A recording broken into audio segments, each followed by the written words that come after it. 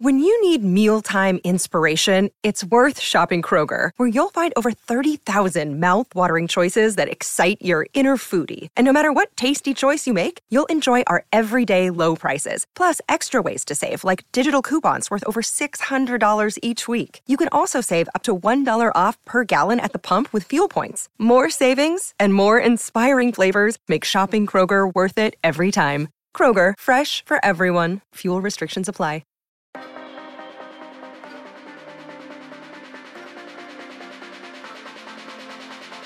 Welcome to the Fitness and Lifestyle Podcast. I'm your host, Danny Kennedy, and I'm here to help you become the very best version of yourself.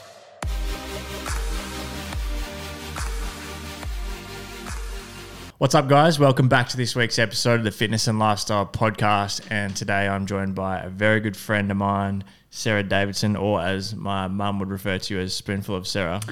Was she? It's pretty much what I feel as though she knows more about what you do on a daily basis. I love your mum so much. Than what I do, but... Is she my number one fan? She what? Is she my number one fan? She is. She's always... Whenever we have like the... she's going to fucking kill me for talking about this, but every time we have like the kick tour and stuff, and when we catch up, she's like, oh, make sure you say hi to my friend Sarah. Oh. Have you guys met? I don't know. I feel like we're online best friends. Okay. But I would like to bring it, IRL someday. Yeah, someday. Can you please have me over for dinner? Oh, is she in Horsham still? Yeah. Yeah, 100%. So you can go back there if you want. I'll organise without you. Yeah, I'll organise that for you. No, we should do a roadie. The four of us should do a roadie. Road trip with the dogs. Your parents. Oh my God, that'd be so much fun. And I'm the down. weirdest thing ever. No, I would not. Road trip back to Horsham so you can meet my parents. Yeah, 100%. Nice. Yeah, don't worry about your actual girlfriend. I need to meet your parents. I need to have to sit down. I love it. I love your mum. She's so sweet. Oh, she'll be stoked with that. Welcome to the show. Thank you for having me. This Thanks is for having me back. 3. You join an elite club of guests for 3 times on the pod. Has anyone else done 3? Yeah. But not many. Not many, if any. If any, yeah.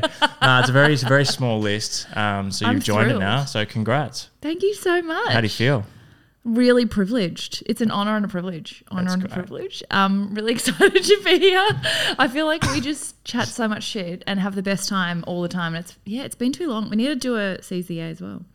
That would be nice. That would be nice. I feel like, we do always have some pretty good convos, which is why I wanted to get you back on. We were lucky enough to spend some time together over this past month or so with the Keep It Cleaner tour, which was good fun. Yeah, all year actually. It's kind of been speckled throughout. True, we had first half and second half. And they were really intense, like every weekend for a whole month of just like... Yeah, I know. And when you travel with someone as well, it's like not just... You don't just see them a couple of times in a row in a week. You literally are with them for 48 hours in a row. Yeah, and like eating breakfast, lunch, dinner. Like just we go into this weird... Was it a bit much or? Not at all. It was the best. But we go into this like delirious, like old married couple kind of vibe. Yeah, right. And I love it. It's good, isn't it? It's really... it is good. It is good. Like there's just so many things I reflect on. And I'm like, that didn't make sense. Like we have this whole personal joke about the word temp. Well, and now it's become a lifelong personal joke about how's the temperature. We're in New Zealand and it was hot. It was nice, actually. It was a good temp. And I said to Sarah, it's a pretty good temp out here. And then 5 minutes later, I was like... did not respond well to it. I've never heard you say the word temp in the whole time I've known you, which... On your birthday the other day when I went down that wormhole, how good are birthdays, by the way, when you go back to Facebook memories like See Friendship and go back to all your posts and interactions ever when you were blonde? Yeah, I've been blonde a few times. It's been a while. And your reactions to me are exactly the same, which is basically like, fucking shut up and like get that camera out of my face. I was like, wow, it's been going for a long time. Not Sarah again. Yeah. But since then, you've never said the word temp to me. So I was just like, are you an alien? It's reserved for special occasions. But then we just thought it was so funny for the next 24 hours to only refer to each other. And I don't know what it was, subconscious or whatnot, but I did mention that word again probably like 2 or 3 times. And you texted me yesterday. I was like, what are we going to talk about on this podcast? And you were like, the temp. The temp. How is the temp, DK? Temp's shit, I'll tell you that. Shit temp outside, that's for sure. What's news? I feel like since the last time, well, for the listeners of the podcast, it's been a long time since we spoke. The last time we had a chat was around book launch, I believe, like in 2020. Did you launch a book? Yes. Yeah. Yeah. stage 4 lockdown. Yeah, I mean, I'm sure you've done a bit since then. Oh, a little bit. A few things. Yeah, what's been happening? I feel like you've done a lot actually since then. Yeah. Oh my gosh. So that was actually our chat during that time was one of the highlights because I launched the book and couldn't go to a bookstore or see it in real life, or like there was no book launch. We were just in hardcore lockdown, like full on curfew times. And that chat that we had was just so much fun because it was one of the few occasions where I actually got to get really excited about it. So obviously the book came out since our last chat. How was the response to the book launch and amazing, and the feedback around it all? Amazing. It was that typical experience of having a massive vulnerability hangover, like the minute that you put something out there and then you have that like, oh my God, shit, I've way overshared. I've shared too much of my real self. Like oh my God, I've opened you up into my world of crazy.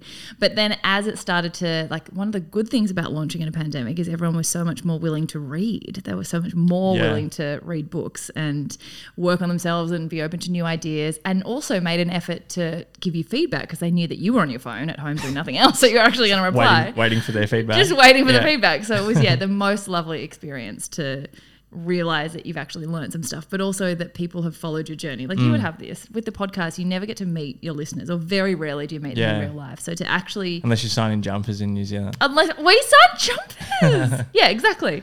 So that was amazing. That was an incredible experience, and now still to have people tagging me in, their revelations and stuff is just a joy.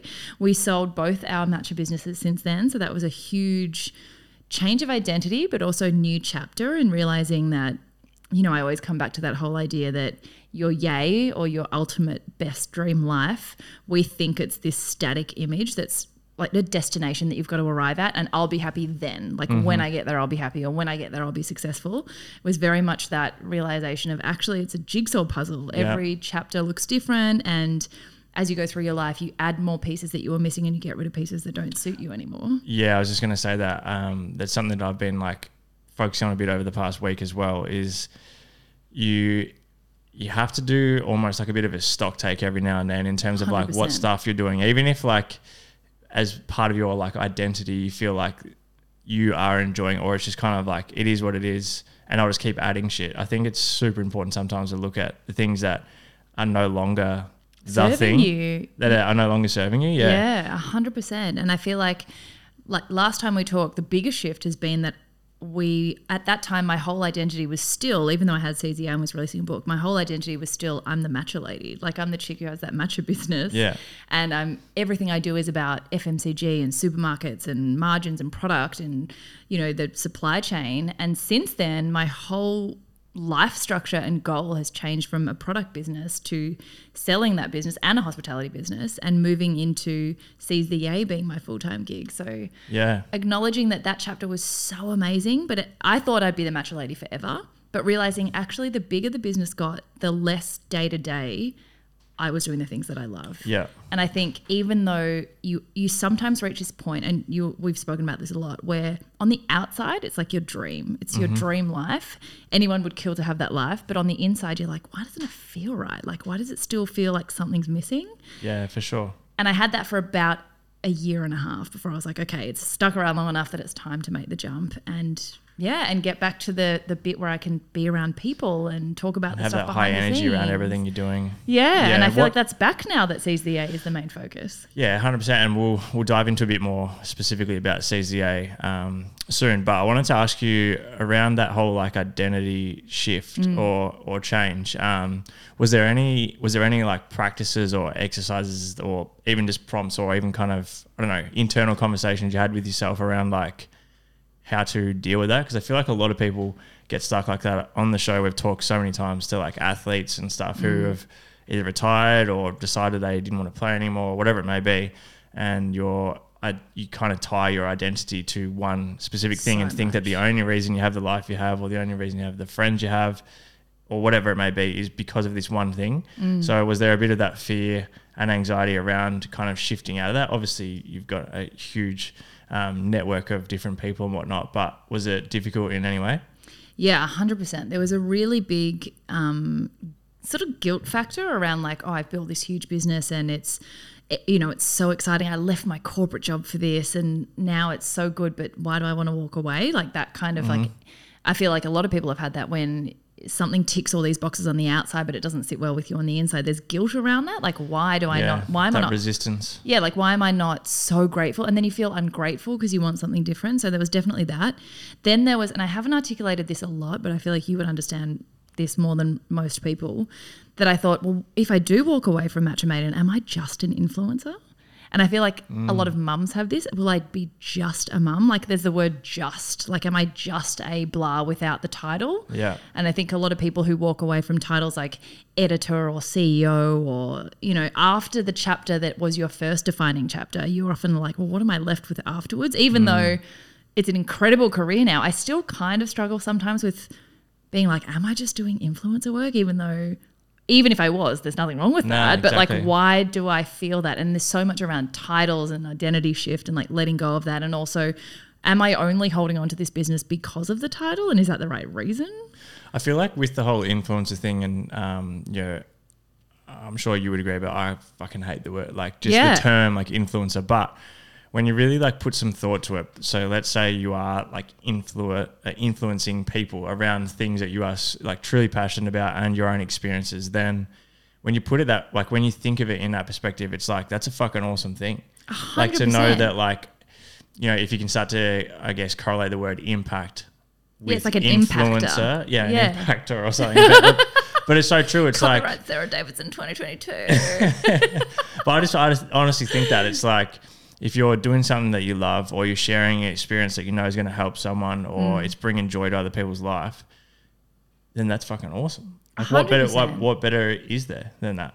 Nothing. And I think the fact that the influence that I'm trying to have around Seize the A is for people to get through self-doubt, get through the fear of failure, build better networks and have more confidence that they can find something that is joyful and that unites their passions and their professions and that doesn't have to be all about what you should do.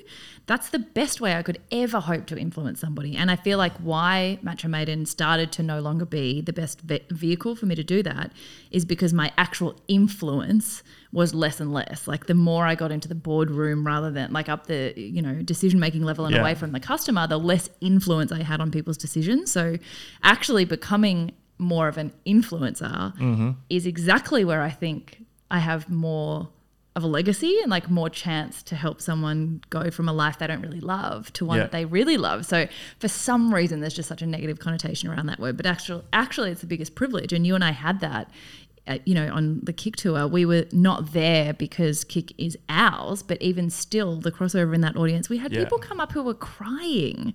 It's pretty cool, isn't it? And that is like the biggest privilege, that someone is impacted or influenced enough by something you say or do that they cry. Like that's it's awesome, incredible. Isn't it? And it's such a cool feeling. Like if anyone listening, like if you ever feel like reaching out to either of us, or like if you see people in person, and I actually go out of my way now, like even if it's just friends or people that I know are doing stuff that is impactful, to like bring it up and give them recognition, because it's like it's such a powerful thing. Like the other day I was hopefully this lady's listening, actually. I was walking through Jam Factory and there was this lady, she was like walking, it was pretty empty in there actually, and she was like walking like towards me from the other direction type of thing. Doing the awkward thing. Kind of just like looking at me and I'm just going, fuck, what have I done now? I was like, have I just like fucking parked in the wrong spot, or what have I done? And then, but she'd actually just stopped to say that she would, that she'd followed my social media, and she's like, oh, I get all my daughters to listen to your podcast, and then she's like, and the swearing, and I was like, oh fuck, here we go. I was like, I'm sorry, yeah, sorry about that. And she's like, no, it's awesome. Like, keep it up. It's so relatable. But it's crazy how like just that, and I by no stretch have like a huge audience, but I think when people look at someone like yourself and see that you're doing all this incredible stuff, or got a big following and got a big podcast, and they think like, oh, what impact would me like reaching out to them or like giving them recognition make? Oh, I don't know about you, but it day. makes like, it's so fucking cool. 100%. And I think that's the other thing that is really hard about the online world. The best thing is that you can reach people anywhere, anytime. And it's so democratic, and like you can have influence. Even if you have a small audience, you can still influence people in such a meaningful way. But the hard thing is that for you personally, you don't get the same feedback as you get in a real life room. Yeah. So when people actually take time out of their day to leave you a message about one thing you said on the podcast that impacted a decision they made, you're like, oh my God, like I want to frame it every time. Like print this and frame it because it's the best moment. But it has been a big time of change. Like I don't think from the time I spoke to you last to now has probably been the biggest, even including leaving corporate to starting business. This last couple of years I reckon has been an even bigger shift in who I am and what my day looks like and what my focus is. And I think the other thing is like I was just 30 I think when we recorded last. Because you'd had, I feel as though your 30th was before COVID, like lockdown. I'm fairly sure. Yeah, so earlier the year that we recorded, I had turned 30, got married, and then a little bit later started writing the book and then released the book. Yeah. So it was already kind of a big period of flux. But then since then, that whole change in focus, not just selling the businesses, but also becoming like a married couple who are trying to have a family, like all of those things. We've spoken about this a lot on the Kick Tour. Like it's wild. Suddenly all those things that you'd hear other women speak about in their careers and you're like, oh, that's so funny. Like having to think about taking a break and have babies and like, you can do both. And like now I'm like, oh my God, that's me now. Like it's weird. Yeah, I can imagine. That's suddenly become a big thing of like, well, now any decision I make has to take account of the fact that I might, hopefully have a baby at some point in the middle of this. And I still feel like a 12-year-old. So that's going to be fun. How crazy. Well, and my husband's a 12-year-old. So this is great. 12's generous. 12's generous. 12 is fucking generous. What from something that I was like curious about, and I think, for anyone who has a business or even let's say people in sport or just actually anyone. When you have like something you're genuinely looking forward to or putting a lot of time and effort into, in your case, the book, and then you have the build up to it and then like the whole dopamine and endorphin release around like it all kind of happening and whatnot. And then obviously now people still read and you get good feedback and whatnot, but was that difficult to have something you put so much focus on and then it kind of finishing? Like I think the best way to think of it for anyone that's listening is like when it's your birthday and you're counting down for like fucking ages. Yeah. Not that I was doing that, but when you have like a day where it's kind of like so much dopamine or like a time of your life where there's so much dopamine and then it kind of, you just go back to normal. Was that difficult? Like the come down? Yeah, the come down of the author come down. The author come down. Yes, it was actually... Or was it more of a relief?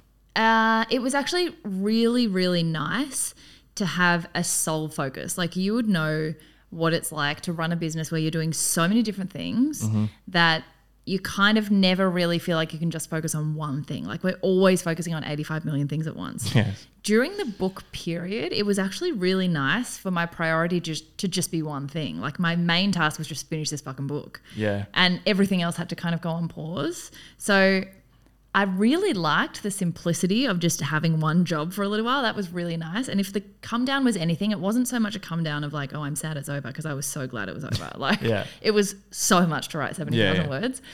But it was more like, oh my God, I miss the simplicity of just knowing what I'm meant to do every day. Like I get up, I know my job is write this X amount of words, and then go back to the messy. So it was an interesting exercise in like, oh, I need more simplicity. Like I need to get that more. Yeah. But I think the other thing that's probably not the best is I didn't have a massive come down because I do what I always do, which is then straight away just do something else. Yes. I was like, I don't think I gave myself, and I do this all the time, I don't think I gave myself enough time to celebrate it. Yep.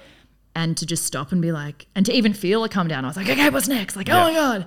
And so I think it came out September 2020. Yep.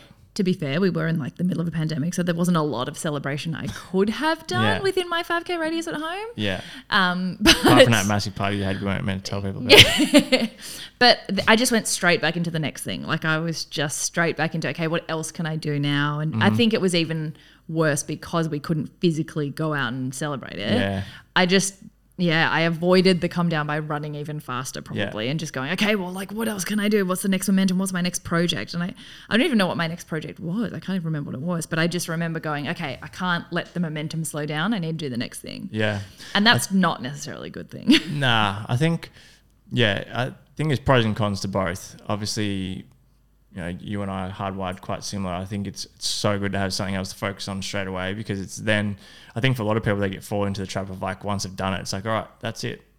You know, it's like, I've done the work now and that's it. But then you don't keep moving forward with that momentum. But the aspect of having like a sole focus, like that's something that it's super weird. Like there's been periods of time where I have had something that I really need to focus on, and I have done that. I kind of blocked everything else out, and it's been crazy how much more productive and like focused you can be. But then once it's done, it's like I don't fucking learn from it, and then I'm I go back to doing a million things. Same. I haven't had that since then. Yeah. Even though I knew how well it worked when I had one thing to do. But the other thing I will add about the come down is one thing that was really hard was managing my expectations around the whole success thing. Like, what was I going to call a success? Was it selling 10,000 books? Was it selling 20,000 books?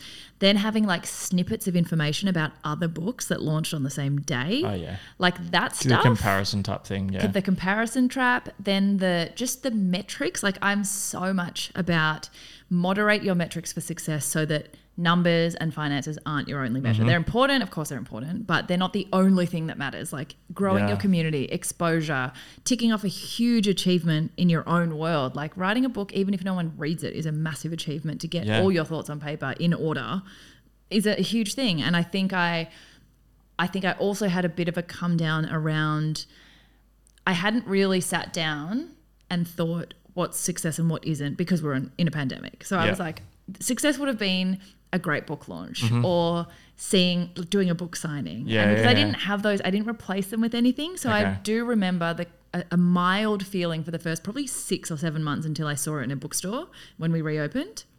I do remember thinking like, oh, it wasn't really a big success. Like I didn't feel like it was, even though things went really well, even though I probably had more sales than I expected because, like I said, more people were reading, because I didn't have any of the metrics I normally would have to say something successful. I was like, I don't know, it happened slowly. And then when we did make bestseller, like there wasn't any way to realize that. I think I did struggle a lot with wondering whether it was a success or not, even though really the only thing that mattered was that one person who read it might have changed their decision about their self-doubt and gone and done something anyway. That's all I cared about, but I didn't focus on that enough, and I think I got really distracted. Yeah, that is super difficult to do. I think no matter how much you try not to focus on the metrics that you know aren't important as such, it's still, you're only human. It's hard not to kind of get caught up with that. Was there a part of the book, or like what's been the most, what's the word for it? Like the feedback you've received from the book that you didn't expect to be as impactful, or you didn't expect to be as kind of like something that people would reach out to you about, if there has been any at all? Like, did you go into it thinking like, oh, this part of the book is going to be what I get feedback about, where people go, this was great? Or I think I just didn't expect it to last so long. Like I didn't expect it to be, I didn't know when I was writing it, because we weren't in a pandemic when I was writing it. I didn't know how many of the things were in it about change and uncertainty. Like I knew, you kind of know that stuff about anything vulnerable, you know that anything that you put in there that isn't about the highs and that's about the lows is usually going to be the bit that most people are like, oh my God, thank you for reminding me that you're normal and that you had those shitty bits. But I don't think I knew that having it come out, like words that were written not in that context, then come out in a time where people had lost their jobs. People had literally been thrown into the scenarios that I was trying to get them to gently push themselves into. They were thrown into those situations of being like, you know, when I wrote the quote, there's a whole chapter on like, when one door to open, another has to close, or like beautiful new beginnings are described as painful endings. I didn't know that half the word would get made redundant. Like I didn't know that it was going to land on people in a time where they were literally in the shittest time of their life. I didn't know that those messages would hold up and still have something valuable to them. Like I thought, oh my God, I haven't literally acknowledged the pandemic at all, and it's coming out in the middle of it. Like nothing's going to be relevant to anybody. But to have it even 2 years on now, getting messages of people saying this got me through a really shitty bit and helped me re-find my pathway when I had a really bad ending and I found a new beginning. That surprised me. I'm like, I did not know. I literally thought that it was going to be people sitting at their desk like with a cute little post-it note, like making a tiny change and going, oh, yay, like I put my hand up for like a committee or something, you know, and I got through the self-doubt. Like I didn't know that it would have deep ramifications for life paths. I thought it would be, thank you for helping me do the self-doubt. I spoke in a presentation today kind of thing. Yeah. So I think that's what surprised me the most, that it translated through in such a big way. A really shitty time. And which I didn't write for that. I was like, oh, I kind of like know some shit that I didn't know was going to be useful. Yeah. That's awesome though. Yeah. I think something that I reckon a lot of people would be interested in when you say, you know, now you've transitioned more so into Seize the A and as you referred to it, we'll call it Impactor. Yeah. What does a typical kind of week look like for you at the moment? Because I know there's been a lot of changes, even with the TV stuff as well. Yeah. Like what's like a typical week look like within Seize the A, separate to all that stuff? Okay. So messy, like even messier than Matcha Maiden was, because there's no limits. And I kind of feel like that's, you know, so many people say have a product, and I feel like you would understand this as well. So many people like have a product because it makes money when you sleep. Like you don't need to be there. Doesn't depend on your effort, and you're passive not the income. face. Yeah. Passive income. It makes money while you sleep. That kind of thing. I did not find any part of Matcha Maiden passive. Like none of it was just kick back. The product sells itself. It was so complicated.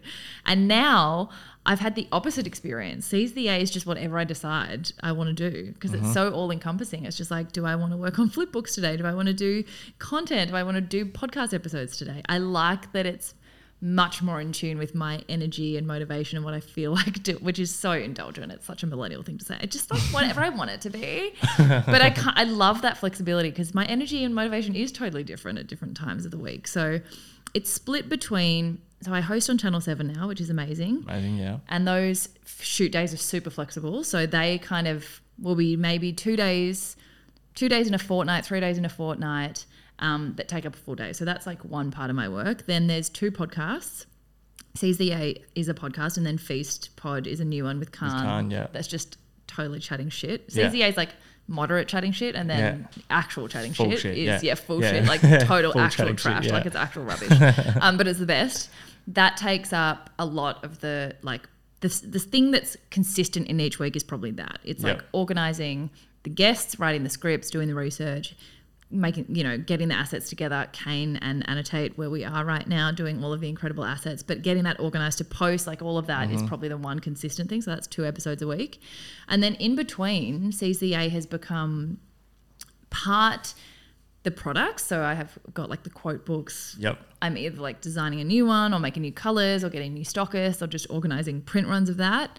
But the biggest part of it has become speaking gigs. I just filmed my first online course with Entourage, which was like so nerve-wracking but so amazing. To like the real impact stuff is those events or occasions to actually speak to an audience and then hang around for hours after and just talk to people about their life and where they're at. That's like my ultimate joy, is to be given the jigsaw puzzle of an event and a brand's identity and their message and all the speakers, and then doing the tying together. Like tying it in a knot is my favorite thing, and I feel like that's what I do on the podcast, is get a guest's life and then tie their message in a knot for everyone. That's like my favorite thing to do. So being able to travel for that now, I couldn't do that when we had the other business. So that's a big part. I would say like 50% of my work is getting ready or traveling for or doing an emceeing or speaking gig, or like a podcast like this, or an online webinar or whatever. I did a webinar this morning for an hour, and that was absolutely incredible. And then the rest is brand partnerships, which is something that I didn't think would, like, it's the influencer work, but I really like that it's become something where it's not like one post for a product here and there. Almost everything is a year-long, big, partnership, chunky partnership that involves producing podcast episodes for storytelling as well. So like one of them is L'Oreal, but instead of, I'm not an ambassador for L'Oreal products, even though I use them all the time and have my whole life. It's around corporate. So the messages, I'm like friends with the CEO, and I produce their For Women in Science podcast, which is interviewing all that, because L'Oreal beauty couldn't exist without scientists. So they do this fellowship for like this Iranian battery engineer that I got to interview, and like bringing the storytelling parts into those partnerships.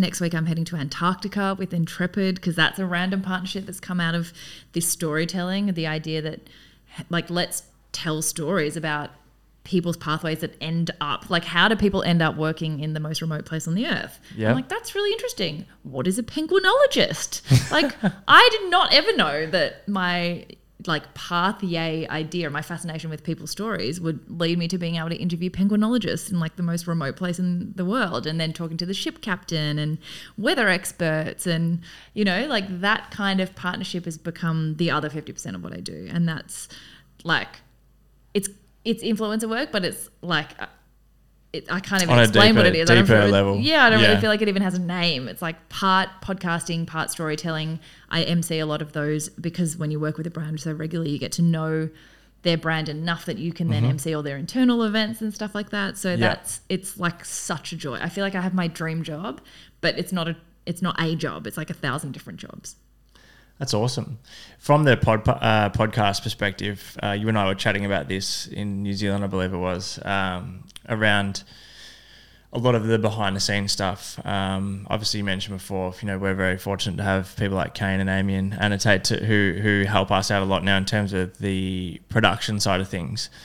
Are you able to, just for the audience, that particularly the ones that listen to Seize the A, go into a little bit of detail around, like, I know you briefly mentioned in terms of the scripting and the research around the guests and whatnot, but what kind of goes into from kind of start to finish an idea of having a guest on and then the final product when the episode is published? Yeah, so I feel like it works best when we've discussed this at length. It works best when you are a little bit ahead of schedule and kind of have, ideally at the start of the year or the start of the quarter or month or whatever way you do it, a list of dream guests plus a list of ultimate dream guests that are in the background. You're working on them. They take like years to actually come into play. Yeah. And then your sort of list of guests who are dream guests who you can probably organize in the next little while. And there's a lot of work in the background just organizing with managers or assistants or EAs, like trying to literally pitch the idea to someone, getting them to say yes, and then talking them through like what the podcast will involve. So part of it is just organizing in this month who is going to be on it. And some shows don't need it so much, but I try and not have 2 real estate agents in 1 month or like 2 industries. So I'll try and have like a good mix of, like, if mental health is a big topic, but I don't want to have 2 heavy episodes next to each other. So kind of working out which guest will be where over the coming weeks, organising the recording date, and then booking this incredible studio and working out when you can actually record. Ideally batching that so that you have big recording days and then have a few episodes up your sleeve. Editing the audio into something that, like, I've gone from really heavily editing to now I'm just so lazy. I'm just like, come on, like, chuck it up. Yeah. Pulling out snippets, which thank God Kane and the incredible Annotate Digital can do that for us, but pulling snippets out of the video to post. Yes. Writing the intro and outro to like give the guests, you know, to do them justice in their story. Then getting the audio back that's edited, putting it up, publishing it, and then doing the post on social media. And there is a really streamlined way to do that. I would say I probably, and I also spoke to you about this, lost the love for Seize the A for a good 6 months of this year because I was not doing that. I was fitting it in as a last priority around everything, which meant I wasn't getting consistently, not that I wasn't getting good guests, but I wasn't consistently feeling like I did them justice because they weren't in a good order. I was recording the last minute. I wasn't doing as much research. But when you have enough time to write questions that dive so deep into their story, the big goal that I have, and I feel like you're really good at this as well, is we cut so much of the shit that you can find elsewhere. Yeah, for sure. Because you can, like... Otherwise, what's the point? Yeah, I feel like there's... people who are on the podcast circuit have often done quite a few interviews. And if they're famous, it's like you don't need to talk about what their football career was because everyone knows that. You need to cut through that and then do the research on all the other stuff about them you want to talk to. So that also takes ages. I think from the guest perspective as well, it leaves so much bigger of a mark on them if they can leave the episode going like, fuck, I genuinely enjoyed that. Because as you said, if it's someone who does multiple shows across the board, it's kind of like... Same. Yeah, and they're not going to put their 100% energy into it either in terms of sharing their story if it's just a repeat of all the shit they've already talked about. Totally. And yeah, I find that very exciting as well whenever I have a guest on that has done multiple episodes across different shows. It's almost like that bit of a thrill or a bit of a challenge to sit there and just be like, what can we kind of dive into that would almost throw them off a little bit, or kind of get them to properly think. Because I've had guests, and I'm sure I have no doubt that you would be the same as well, guests that will finish the episode and then reach out like a day or two later and go and like, thanks for, you know, bringing this up or whatever. It's like led to me doing X, Y, and Z, or like starting to put some more thought to something that I had never really thought about before. And that's awesome, I reckon, as well. Totally. And I feel like when they then feel like you care about who they are beyond the clickbait, basically, they relax so much and they give you such better answers because they're like, you actually know who I am as a person. Like you bothered to research me. So they tell you more. And then they're proud of the episode as well. So they share it. Like you just get so much more out of the conversation, and often a relationship that lasts, and they'll come back on the show. And I've noticed you do it as well, where there's a moment in every episode where you say something that they weren't expecting that you would have found out. Like you've got your nugget and you drop it and you watch them go, oh, how the fuck did you find that out? And most of the time it's like on Wikipedia. I'm like, I didn't have to look very far. Like, do people not do this for you? Do they not bother to look up like where you were from or what you studied or what you whatever? Yeah. Obviously not, because they get like, and you see them just go, oh, okay, well, you know what I'm all about. So they don't bother having to prove themselves either because they know you've researched it. So I feel like it doesn't take that long to go and Google someone's name and just find out a bit of random stuff. Like what if they've got kids, just find out the kids' names. It's not that hard. Yeah. But the rapport that you get from that is it's crazy, so worth it. I think it also helps a lot in expanding your network post that interview as well, because they'd be so much more willing to introduce you to other people within their network also. What's something over the past kind of 12 months that you feel like you've been struggling with, or an area of your life or yourself personally that you're really trying to put some time into improving or addressing?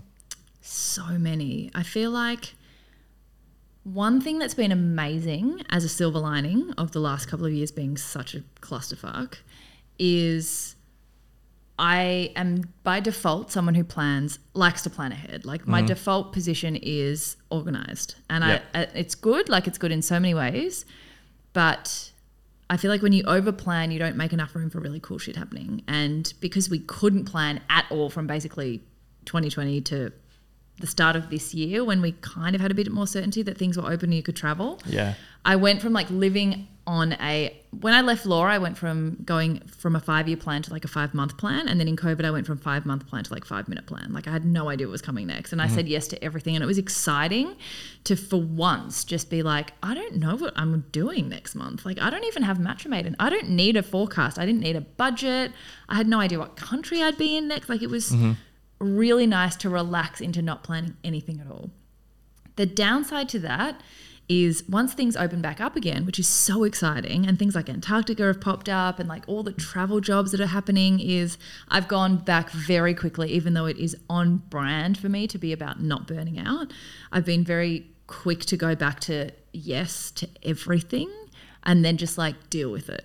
Okay, yeah. Like just say yes. Like even with the Kick Tour, my only way to really manage my energy is always have weekends, like at bare minimum a Sunday. Like Sunday I don't work. That's unless I really have to. But for Kick, we would leave on a Friday and come back on a Sunday or a Monday. And so my philosophy was, I'll replace those days off during the week, which I absolutely did not do. I didn't protect them. I didn't put them in my calendar. All the things I tell other people to do, I didn't do because I was like, fuck, everything's so exciting. Oh my God, I've got no plan. And I feel like when you don't have any plan, it's amazing for all the things you can fit in, but then you just burn out and you kind of don't enjoy a lot of the stuff that you're doing because you're so tired and you don't turn up as your best self, and you're not celebrating things as much. So there are a couple of things that I had something. I can't even remember what it was. When we came back from New Zealand, I didn't do my research on the time difference. So I flew at 1:30 in the morning. Yeah, you did, and we got home at like maybe just after 12. So that was our fault. Yeah, that was our fault. That was our fault of like, so even that, right? We had this night where we were flying out early the next day. And in normal life, I would go home early because I knew that I was flying early the next day. But because I'm not planning anything and I'm becoming like way too spontaneous, if there is such a thing, I didn't look up the time difference to know don't book anything on Monday morning because you're flying at 1:30 on the destination time. 2, don't fucking go out that night. Because you need to be functional for like 3 important things the next day. I literally oh my God, anyway. But because I just didn't have a bird's eye view of everything, Yeah. and also because like part of planning is leaving enough time to allow yourself to be able to go out. Like I should have not booked anything the next day, so I could allow for the possibility that we would meet the inspired unemployed and want to, like you and I are health and, fitness and lifestyle. We're healthy. We're all about like body is my temple. But we have one drink and we're like, oh my God, let's have 10. Like, because we don't do it very often. And it was so fun. Like, it was so much fun. We met them. They were the best. They were like, come to our Better Beer event. And like, I feel like we also both have this like very sensible head on us.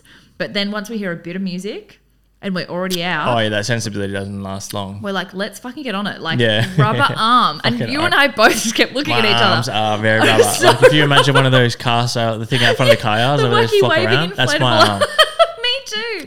But I'm also that chick that wants to be in bed by 9 p.m. when I'm a grandma. Yeah. But it's just, it takes maybe one drink and one good song. And I'm like, okay, let's stay out till tomorrow. So at midnight, I was like, Danny, I need to be at the airport in an hour. Let's go home. I felt so bad the next day totally because your fault. No, I didn't actually. It wasn't your fault. I didn't even feel bad about that, to be honest. Yeah, But you shouldn't. what I felt bad about the next day is that I went back home and we left the same time.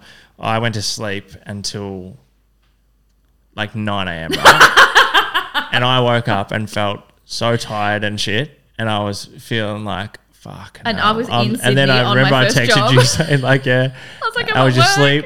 Yeah.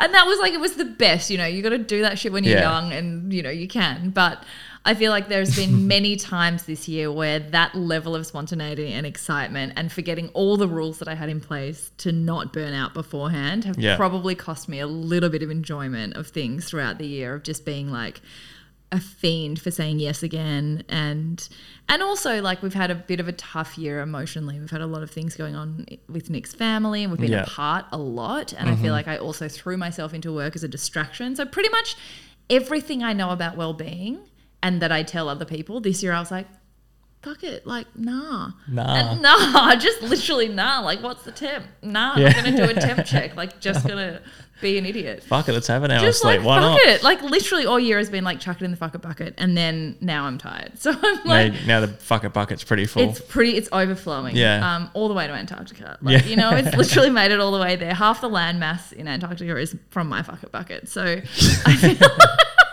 I feel like that's been my biggest challenge this year. And then trying to navigate getting my body ready to have babies while my husband's in a different state. I'm like not making any time for that stuff. Mm-hmm. I was like, did you just do an internal math yawn? No. Well, even if I did, you just fucked it for everyone, didn't you? Now everyone knows I should have just done it open. You should have just, I love an internal math yawn. Oh my God. I'm like, I recognize that. I'm so glad you announced that to I absolutely just everyone. really That's wanted awesome. the listeners to know Really that you defeats the couldn't purpose hide of it. this fucking ugly internal mouth yawn, doesn't it? But like half my life this year I've been internal mouth yawning at people because I just haven't yet. Obviously that's been the thing I struggle with the most this year. Brilliant. Well, before we wrap things up, I'd love to actually. Are you happy to dive into a quick little bit about the course, like the video course and stuff that 100%. you've just kind of gone into, and what it's going to be about, and kind of who it'll help? 100%. Oh, thanks, DK. You totally. We're not going to have this in the episode. I just want you to feel good about yourself. Good. Nah, Mouth yawning's already. No. That indicates the end of the episode. So I have for ages wanted to put the book into some kind of like modular exercise based thing, and then obviously I just haven't because I've been doing said challenges before. And Entourage, which is I think it's the biggest training and like coaching business community in Australia, who are pros at it, were like, we would love to help you write your first course, like an online course. And I was like, oh, well, I already have all the materials. This is amazing. I've been intending to do it, but I don't have the infrastructure. And that's one thing I think has been a huge strategy for pretty much everything I've ever done that's been the reason why we could get here, is not trying to do, like, I am trying to do everything, but at the same time, if there's someone who's doing something better and it's their bread and butter, like collaborating with them to do it makes life just go so smoothly. Yeah. And I don't know why I was even thinking that I could do it myself, because I don't have the infrastructure to write it into a course and host that myself. So they were amazing. They're like, well, this is what we do. We don't do the material, but we do the back end. Yeah. So I pretty much wrote a 9-module course on from the conception of an idea for a business or a life change. It doesn't need to be a business, but some kind of big life change towards your yay. And then working through all the 9 things that I think are big barriers for most people to getting there, with little exercises at the end. And then you can buy the full course, or you can buy separate modules. And we recorded it all in one day. Oh my God, I spoke for 9 hours straight. It was crazy. Again, like didn't plan that very well. But yeah, I think it went live today actually. So the webinar this morning was like a little sample of that. Cool.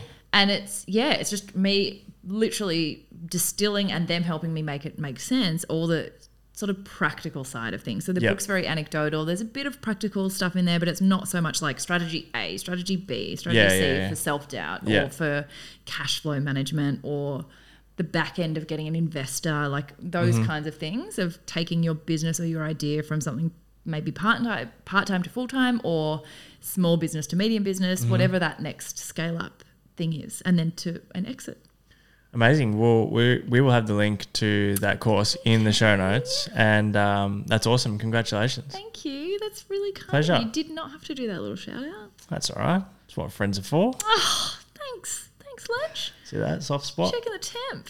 Checking the temp. Just yeah. checking the temp. The temp is hot. All right. That wraps us up, I reckon. It's been very fun to catch up, and we could literally just sit here and talk shit all day, like we pretty much do on every time we catch up. I know. But I think Kane's got stuff to do, so we should probably Kane. put him out of his misery. But thanks so much for joining me again, Sarah. That was really fun. Oh, thanks for having me. And we should swap sides soon. Yeah. What, you want to sit here? Yeah. No, that's my bad side. Oh, okay. Fair call. Well, thanks. And this is your bad side. No, I'm kidding. Yeah, I haven't got a good side. Yeah, if I face the wall, then we might have a good one. You just turn your chair around. Awesome. Thanks so much for tuning in, guys. We hope you appreciate Sarah coming on the show again, and that you've enjoyed the episode. If you have, we'd love to hear your feedback. Take a screenshot of this episode, post it up on your Instagram story, and I will, for someone who posted up on an Instagram story and tags us, I'm going to buy another copy of Sarah's book and send it out to you. So we'll pick one person and we're going to send it out to you guys. But thanks so much for listening, and looking forward to chatting to you again very soon.